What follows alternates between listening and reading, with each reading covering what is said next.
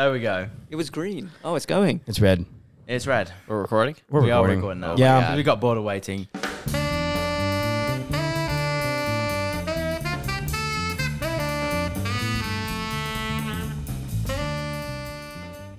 Scott Steinlage, welcome to the show.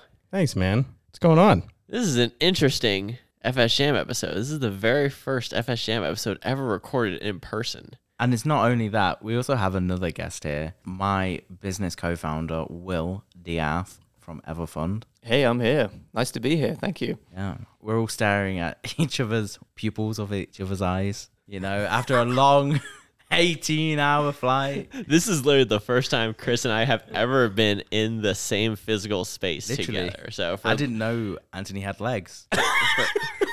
for longtime listeners, this is going to be a treat.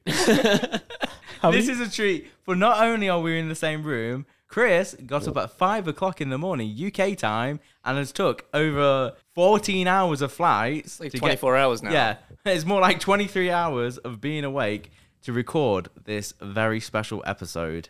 And very special it shall be. Very special. And we also got Will, who is just hanging out with us. Yeah, I'm just here. You know, I talk about our experiences. We'll see what happens. Yeah, we'll see what goes with the road. We have the maestro of the mic deck himself, Scott. Yes. Thank you.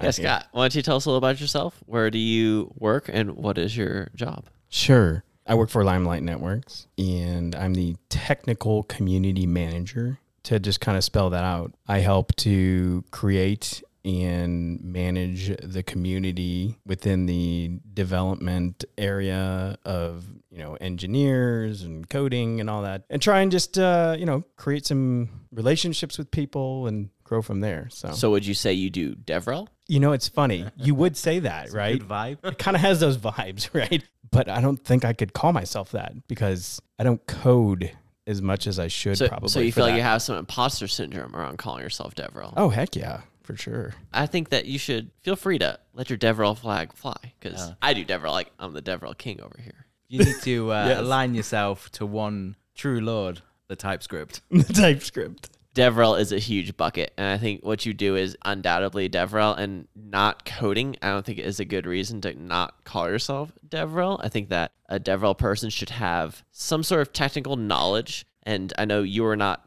code illiterate. You could write Some HTML, CSS, yeah, blah, like, blah, blah, but yeah. You could make a website. You can deploy something in Netlify. Yeah. Yeah, like that's all you really need. Like if you want to do DevRel, like you get a website in Netlify, like you're DevRel, bro. All right, then. I guess we'll call me DevRel then. You did get hired at a company, so you must be doing something right. That's true. Will, what is your title and what do you do? You can call me co-founder of Everfund. Technically the chief operating officer. Co-founded Everfund with Chris a number of years ago.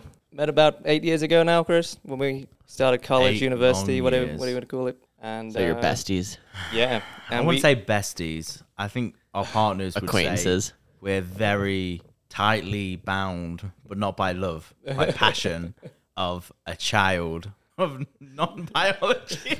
Sounds like you and me and FS Jam. What can I say? I'm a father of many, many, many things. the first child we made was after we left university. Thought it was a good idea to just start a startup. Didn't know what the hell we were doing. Ended up being Everfund, and we're working on that today. Just a quick intro to Everfund if nobody knows. We're a donation platform made for modern nonprofits. Yeah, we got this web developer flair to it to give nonprofits a lot more flexibility with sort of headless tools. And yeah, it's good. It's great fun. I don't know. We'll get into that. Maybe we will. We don't know where this episode is going. To give some context for listeners, we're all here for RemixConf. We're going to be recording a couple episodes here. I'll be recording some Twitter Spaces as well. We're going to be doing all sorts of recording. So this is kind of like our True. trial run, getting our recording space set up. And, Yeah. you know, I used to be a musician. I used to sit in rooms with microphones and cables and recording stuff. So this is just fun. This is like, Normal for you. It's in a room. Oh, nostalgia. yeah, this is very nostalgic for me, actually. How did you get involved with Limelight? Yeah, that's a good story. I'll try and make it as good as possible, at least. Add some flair. Let's add some flair to that. I had my own business for a little bit. My main background is like marketing and sales. Okay. So that's what kind of done and always gone back to is marketing really more than anything. I had my own business for a while and then COVID happened and lost a couple of big clients. And well, turned into, well, maybe I'll just take a hiatus from like this marketing thing. So then I was like, you know what? I like coding. I've like messed with it in the past. Maybe I should like learn more of that, right? So I started kind of like digging in and really just actually kind of relearning everything because I hadn't messed with it in so long. I did the HTML and CSS, and then I was like, what's the next step after that? Like probably JavaScript. I mean, React, obviously. or React, right? Well, I mean, which is JavaScript, right? So either way. jQuery, more like. Or jQuery. Oh, wow. We're getting heated here. We skipped right over jQuery. Yeah, everyone's got to go jQuery first before they know how bad it is. Nah, if you get into a boot camp these days, you will not learn jQuery. Like, if you learned coding in the last 2 or 3 years, you have never once touched jQuery. I feel disappointed. I was doing a lot of research and like I went through some short classes and YouTube videos and things like that online. And I was just kind of in this like, what do we call that? That hell of Oh, tutorial hell. Yeah. Yeah. No, I've been in tutorial hell. It's a real thing. Yeah. And so I just felt like I wasn't really getting anywhere. Right. So I was like, well, maybe I just need to network with some people about this. I had just recently gotten onto Clubhouse, the app, right? Clubhouse. Yes. Not the work management platform. No. Now known as Shortcut. No. Clubhouse, the social app. Oh, yes. And no one remembers iPhone now. only. So luckily you had an Android. Correct. And this is how you and I got to know each other. Is that I hung out on these clubhouses, Yes. which was JavaScript Thursday with Ishan and Right. yourself, which were awesome and very fun, and are now transitioning into Twitter Spaces True. based on me constantly badgering you to do Twitter Spaces. And we did a poll, and many people were for it for sure. Yes, Okay, good. 100%. Yeah, and it was a great weekly conversation with experts and beginners and people who can come and ask questions. And it was very much like a live version of FS Jam or a live version of JavaScript Jam, your own podcast. And so Right. I love that. I highly recommend people listen to those. I show up to all of them or most of them as much as I can. Yes. And so, yeah, what do you find has been the value you've gotten out of doing those? And what have you learned Yeah. throughout this wide array of episodes you've done on Clubhouse and now with Twitter? Well, I'd say there's several things, but like the main big thing is the fact that over 8 months' time, I did this on Clubhouse pretty much every week, except for when my dad had heart surgery. Then I wasn't on. That is a very good reason not to. Yeah, I flew up to Cleveland for his heart surgery. Anyway, I was very much involved. And even when, say, like Ishan or some of the guys couldn't do it because they had like meetings come up or something, I actually kind of ran it for a little bit. They, got to that point where I had trust built with them and all that. And I was not working for the company at that time either. So one of the biggest things that I got out of it is the fact that I was able to build this relationship with Ishan and Daniel and a few other people and you, and then therefore step foot into Layer Zero. At the time, the company that I was working with called Layer Zero. So you think that the clubhouses themselves was the venue for you to actually get a job at this company? Absolutely. So yeah, the building community piece of it, right? The networking piece of it, that enabled me to do that. And that's awesome. I would love to have the ability to just hang out on a clubhouse for a couple months and then like get a job. That's super cool. You say that, but Scott is your reverse. You hang out in blogs, and Scott hangs out in audio. There you go. He does. We just need a third person to do video. It's true. Can Will do video? I've done video. That's All right. right. Then we've got the Avengers of FRL. Yes. Yeah. So why don't we get your origin story? Will, you already mentioned it just briefly, but how did you get involved in Everfund? And obviously getting involved in Everfund was you creating Everfund. Like, why Everfund versus any other startup you could have created? That's the thing, right? I think you've always got to ask the question, who should I serve rather than what product should I build? And I think that always comes down to, okay, there's a problem that exists in the world and you've got to solve it rather than the other way around. Like, I've got a product, what problem do I need to solve? It's not a good way to do it. And I think that's the definition of probably our first two startups. We found cool tech and we thought it could fit into someone's problem fit. And, it didn't work. We left university kind of naive, but really adventurous. I'm happy we did that. We didn't go into tech jobs. We just went hard into it, didn't we, Chris? Yeah, I don't want to bring this down to the #humble podcast, but for two grifters out of university, I think we've done pretty well to even get halfway across the world to America without even making it technically. We've not been bought by Vercel or Netlify yet, so there's still a bit of time to go. Just halfway. Yeah. Well, maybe. But, when we talk about what we do, the more we work on it, the more we figure out that it actually is affecting real people's lives. And don't want to bring it all down with economic recession and all these kind of things that are affecting the world. Wait, we're in a recession? Not yet. This is fine. It depends on who you ask. As we look, yeah. Yeah, and who you look. Oh, But, Bitcoin's down. well, in the UK, food banks are having a big uptake, and our local food bank is one of the charities that we've helped out, and over the last like month they're down to like only like 3 days of food inside the food bank. So it's really validating on what we're doing. And the biggest reason why this is so important, and this is something, a fact for everybody, is that when you donate to food banks, money is worth so much more than food because they can do so much more with it. And this is a stereotype of the whole industry, and there's a lot of areas that we're working on making better, but I'm sure that's a conversation for another day and further down the timeline. But obviously we're here to speak about RemixConf and what we're doing here. And when we're talking about #humble, we decided to come across to the United States of America. We didn't fly business. We flew what we would class as cattle class. Yeah, that's your basic, basic as anything. And from where we live, we took the train down to London, where we took the connecting flights. And what you're going to find really funny about this is that we upgraded our seats to first class. So business trains in the UK have standard class, and then they have first class. Ching. Exactly. Hey, it was only £10 per person, so it was not exactly expensive. We bid it. We didn't pay full price. We bidded for it as well. We were #cheap. So we upgraded to first class. We were sitting in first class talking about what we've done in the past, what we've done to get here. Obviously, I'm a very enthusiastic person. And obviously, we were speaking about how humble we've been to even get here and on this trip that we're on and this journey. And I was projecting my voice a bit too loud. And in harsh British culture, somebody shouted on the train, "Shut up!" And then the whole carriage stood still. And then they went, "Thank you."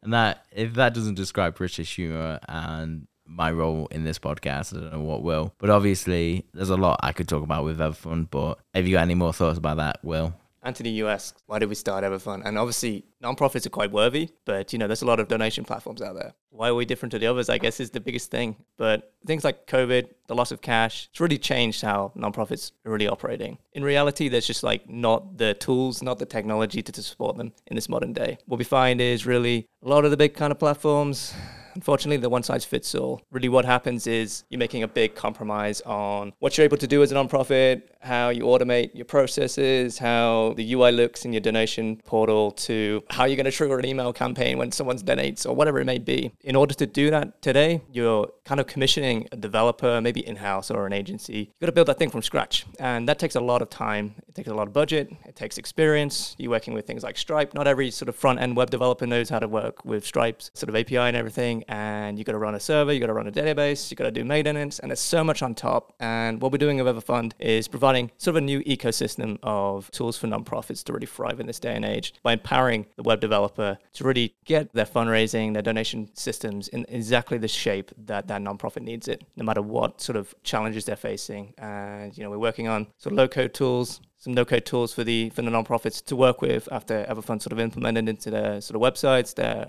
donation systems, and also we're actually working on a headless donation system. To the best of our knowledge, it's the kind of the first in the world, and we've got some nice funding to kick us off this year based on that idea. We've had some fantastic pilots, and looking forward to the rest of the year, I think. You're not meant to pre-announce products. You're meant to have a flashy Twitter launch and nick ideas from other companies and take them as your own. Oh my God, shots fired.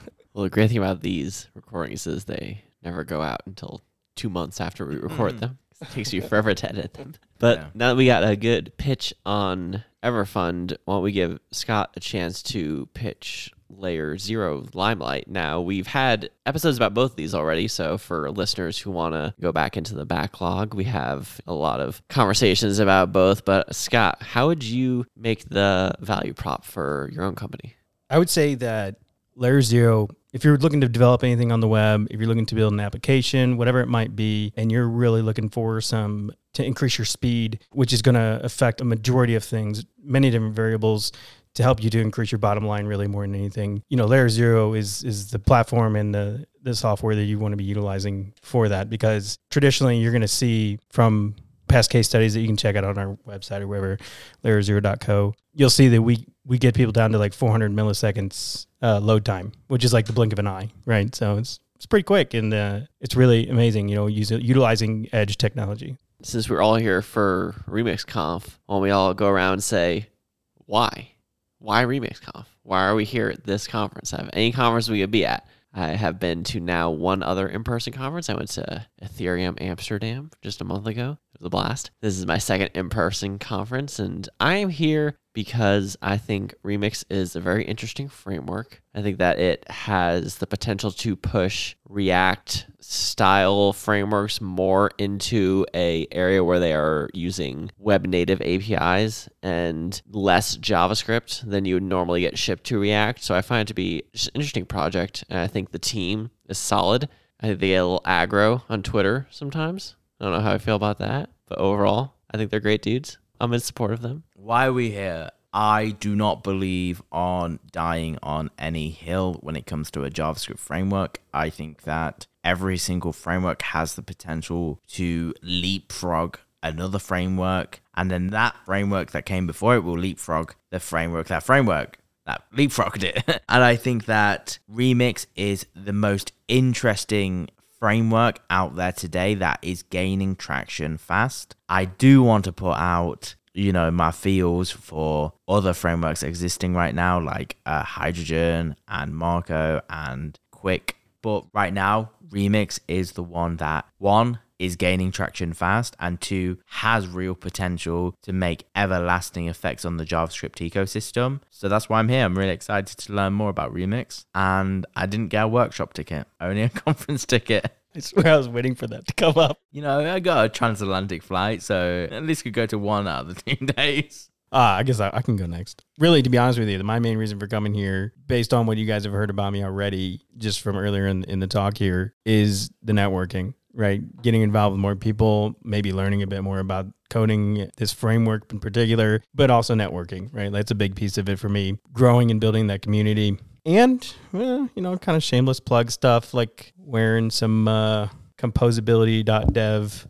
Wearing some It's Monday Baby t-shirts. It's Monday Baby t-shirts. Yeah, absolutely. We have the summit coming up, and you can go to composability.dev to check it out, but it's based on composable architecture. So what does that mean? Oh, you'll have to go to composability.dev to check it out. We'll let Will go and then do his thing, and then let's get back to what the frick composability means, because that is such a word that means a billion things. It So does. I'm curious to get into that, but let's continue on this I need path. filling on that too. Okay, pretty much the same as Scott, honestly. Probably about the same technical level as Scott. Yeah, I have a computer science degree, but do I code? No. That's kind of days gone. That's absurd. It is, isn't it? How do you get a computer science degree without coding? Because I focused on the business side. I did business information systems. And the funny part is that we both came out of the School of Computer Science, and Will got a better grade than me. Yeah, it's like that.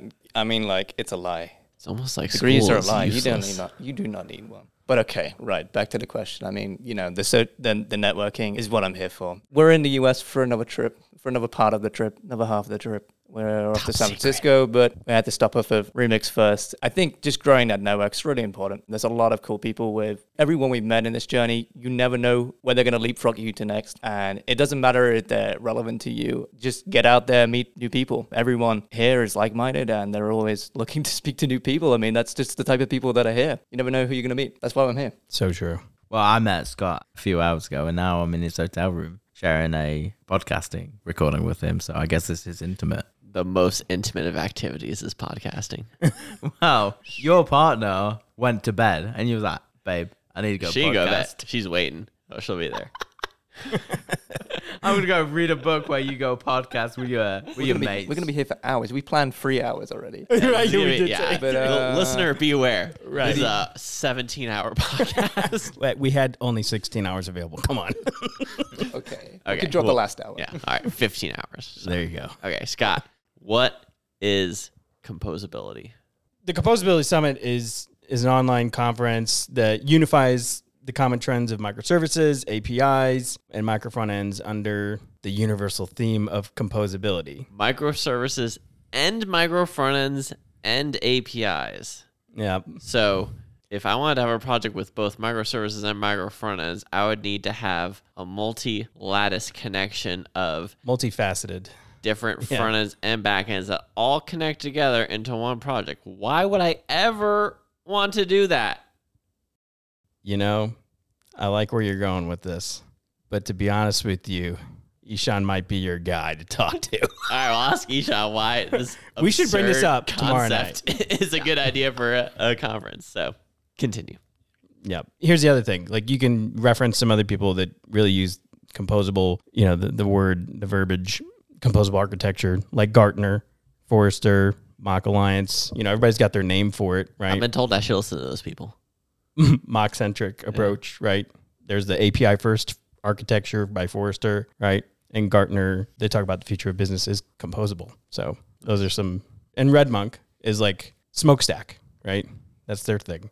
I think composability makes a ton of sense. I think that is a great thing to fall under. I think that combining microservices and micro front ends is the opposite of composability because that is not easy to compose together. So I think there's a certain amount of honing the verbiage around what this thing is that needs to be figured out. But I think I get the point. The point is that you want different components that can slot together into a way that makes them easy to work with to create a unified product. Correct? Absolutely. Yeah. And not just that, it's more about, so it's like Lego blocks, right? It's like taking Lego blocks and putting them together to give you kind of a visual, but also it's to potentially future-proof things because you can kind of take this Lego block out in the future and put a different Lego block in. It's very, I don't know, almost like malleable. It's like... So it's about reusability. Absolutely too. Yeah. What do you think about that, Chris? What I think about reusability. It's a great one. I think that reusability really depends on the size of the company and the speed you're moving at. What I mean by that is that, when we think about, your core reusability when it comes to like story blocks and all these other things like that, how fast does it actually make you is a great question. Not even a hot take, but like how fast does writing a button component in Storyblok actually get you? Well, actually, I don't think it's going to be the dividend in code. It's actually going to be the dividend in communication between the team and making sure components are reused easier instead of building it yourself. But how does that come into composability and building into bigger blocks? I think that we all do it, and we can't do it until we have replicated the same pattern of code multiple times to know how to do it repeatable, because if we always try to make something repeatable straight away, it's just, you normally make mistakes and you will then need to recode it later because that first use case won't be the use case of multiple iterations, is I guess what I feel. Good stuff. Do you have any thoughts on composability? No, Will's shaking his head over here. It's not my area. I'm sorry. I cannot comment. It sounds good. Sounds good. Sounds good. Reusability, Yeah. Are there any other big kind of topic areas people want to talk about or kind of get into? Do you want to go a bit more in like sales marketing, so startups? That could be a whole nother podcast. I think it probably could. Yeah. Well, like the top line, startups. I think we should speak about hot takes first. Hot takes? Not necessarily a hot takes on what? Not necessarily a hot take. Vegan food. Vegan food is great. I'm not. That will get heated. Yes.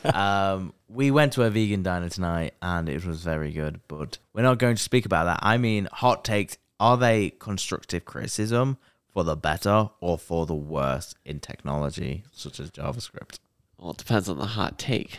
That's the thing, is a hot take is in the eye of the beholder. A hot take, I think, can be something that can spur the imagination. A hot take can get people thinking. It can get them, maybe questioning certain assumptions that they've had. To me, that is the best thing that a hot take can do. And I've told you many times, I love hot takes. I like having hot takes on podcasts. But I think that a hot take can be antagonistic. A hot take can be attacking someone for no reason, or it could be assuming that someone has certain authority that maybe they don't even have. And I think that a hot take needs to be delivered carefully. So I think a hot take should not be taken lightly. And so a hot take needs to be something carefully considered. Do you think you should hot take things that you have no right of hot taking, i.e. hot taking vegan food when you're not a vegan? No, absolutely not. That's why I think it needs to be carefully considered. If you have no right to talk about a subject, you have no right to make a hot take on it, because your hot take is probably going to be ill-informed. But if you have the experience, the knowledge behind, then hot take away. Yeah, but maybe a disclaimer is going to help. Anything that makes another action happen in a multi-billion-dollar company means that your hot take went down well. I think so. I feel like you have a hot take in mind of this. Do I have a hot take? He doesn't want to get the burn. Well, I think we were just hot taking hot takes. I'm hot taking hot takes. We kind of did. I'm hot taking that, I've been up for a very long time. And Uh-oh. I could He's crashing. I feel like I could just dream on the podcast about anything at this point, and I would come back in the morning and be like, no, I'm not drunk. I'm just very tired, I think, All at right, this but point. Will, you had a thought, you had a topic. Yes, I want you to run with that. Yes. I mean, Take I don't that know. and This run is, with it. I don't know how often you have sort of sales, marketing, operations, business, startups, sort of guys on the podcast, but We I have thought- people who run startups frequently on the Yeah, podcast you do. who are multidisciplinary, may do Totally so. dev and marketing, but we usually have people who are like specialists in that area, though, and I respect that specialty, and I would love to hear someone pontificate on that. I think, I don't know, we could probably point towards sort of a non-technical co-founder, non-technical role, non-technical manager, whatever you want to call them, in a tech company. How does that kind of look? What you got to do? How's your role sort of fall in? Now, I think from my point of view, what I've got to do is really understand benefits. Focus on the benefits Versus cost. versus cost versus features versus what the hell is this tech doing? What does this code do? Although, you know, I think at least from my computer science course, maybe you can just call it computing course, whatever. I can read code. I know what it does. I used to write in years 1 and 2, but dropped it in third. So you're saying you could fizz buzz? I could. Is it Buzz Fizz? Fizz buzz. Well, it's definitely fizz buzz because fizz is 3 and buzz is 5 and fizz buzz is 15. Would that get you through an interview at Google? Incorrect. But I think as long as you have, like, I think this is probably the right word, passion for technology and just understanding the benefits of what it's actually going to deliver to, you know, a developer or that business that's the end user, you absolutely have a place in a tech company. Not only do you have a place, you have a crucial, Crucial. irreplaceable function that will define whether the business succeeds or fails. 100%. And I think there's a lot of talk in startup world where you sell before you build. And I think that's, again, critical. I would say you sell and you build together simultaneously. Yeah, I think that's probably I about don't right. think you can put one or the other. Yeah. But I mean, yeah, it is the worst thing to do to build then sell. You will create the wrong thing. The value is in the mind of that end user, and that's what's going to shape that product. 100%. Shed some light. Yeah, no, I'm totally on par with what you're saying. I mean, great book, The Ask Method. That's about getting out there and almost like market research, but not quite. But basically, you go to where your avatar, the person you are serving, would be, and then you would ask certain questions that kind of pry out some answers towards what you're trying to deliver at the same time. You know there's a problem. You know you have a solution you can create, but you want to be able to really deliver what they want, right? That's how you kind of grab it, is through this ask method, essentially. That's partially the way you could do it, right? Yeah. Look at a simple sort of a sales call you make. You know, in Everfund, I ask nonprofits, you know, what do you do for fundraising? How's it doing? What's your plans? Take that into any other context, but that just prizes out what is most important and what's most valuable to that business. That really affects their bottom line, that affects the performance of their company or nonprofit, whatever. That's where you can deliver true value, just by asking those simple questions. Really, it's going to do another thing for you too, is not only are you delivering upon what they're asking and what they're wanting, right? Whether it's nonprofit, whether it's, you know, an end user or whatever it might be, you're also taking into account their emotion. So now you have their emotions that you can use within your marketing to be able to deliver the solution that they will understand. Sometimes it's the hardest thing is you have this amazing solution and you know it's going to do well and you've already kind of poked around the market and understood your market, but it's like, how do I best show the market now that this is the best solution for them? And they've given you that if you listen well and if you really read between the lines on a lot of these answers or things that they're giving you, you can really deliver on meeting and exceeding their emotion expectation. Yeah, totally. So I think this is a stage where we're at with Everfund now. You know, we've built the product alongside talking to users. It's at a stage it's like, okay, we've built this product. We've delivered on what the value is that they needed. And it's all about communicating that value back to them. You know, I think it's probably the hardest stage we're kind of going through. It's probably. Now, are you discussing right now the stage you're in, or is this more feature-based since you've already kind of got your solution and people, you know what they want already? Or is it more still, let's go back to square one and reassess where we're at now? I think it's healthy to go back to square one because I think you develop a lot of biases when you're talking. And often you find users tell you they want something in a certain way, but because there's a lot of different companies where, you know, it's kind of this thing, people didn't know they wanted the iPhone before the iPhone, right? With Everfund, what we're building, it's incomprehensible Yeah, you definitely have to innovate. Yeah, right? totally have to. Yeah. And the value they see is like, it's like 10% better, but really what you're going to deliver is 10x better. And I think they can't comprehend 10x better until you communicate that back to them. Yes, But because 100%. it's such a leap, it's hard sometimes, I think. Oh, yeah. Got to overcome that, I think. Yeah, 10x the value is really, I think that's a big number that everybody goes to, whether it's for a direct sale product or service, whether it's something that you guys are doing with this nonprofit, to be able to tell somebody, okay, and that's part of psychology, it's part of the human mind. We all want value. We all want a deal, really. And whether we know it or not. Returns. Yeah, well, that too. Returns, obviously, right? But it's like if this product costs $100 and then you say, okay, this is $100, here's what you get, you're going to be less inclined to purchase it. Whereas if it's like, okay, here's what you're going to get. You're going to get this, and this is worth that, and this is the value of this, and this is the value of that. But really, so that's $1,000 worth of value, but I'm going to sell it to you for only $100 today. Yeah, you're going to buy that because it's 10x, right? Yeah. Or more likely to buy it. So either way. Obviously lead us back to development. Having that mindset in your development team or your developers, or if you're a solo founder or whatever, to just focus on that ROI when you're building. Nothing else really matters other than the things that affect the bottom line of your customers. Because really, it's this classic thing: you're saving your customers time, or you're saving them money, sometimes making them money.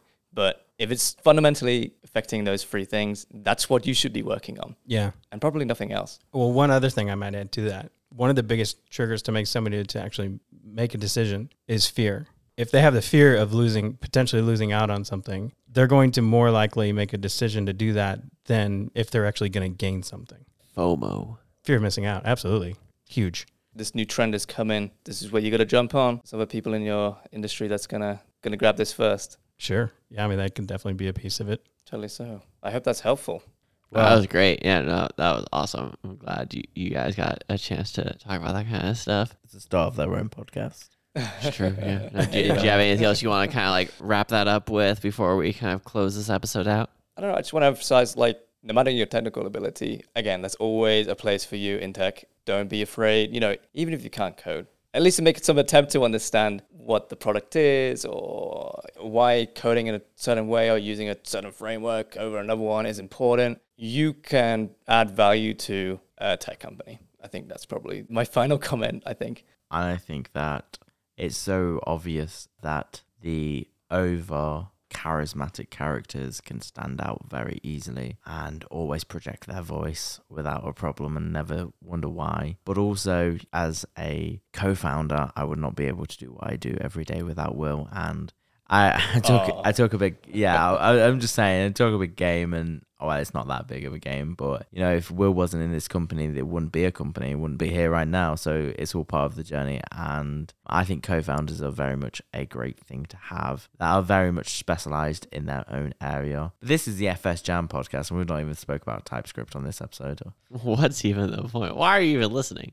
I don't know. No I feel like TypeScript? I know.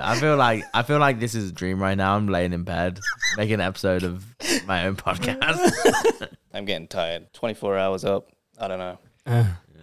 Well, listeners, thank you for listening to this highly self-indulgent episode of FS Jam. I'm sure we'll get like 20 listens, and that'll be it. But no, thank you, Scott. Thank you, Will. I thought there's a lot of great stuff in there. And then we're going to be doing a whole suite of remix in-person interviews with some other people. Austin Krim, Ishan. Thank you all for listening, and we will catch you next time. Thanks. Yeah. Awesome. Thank you.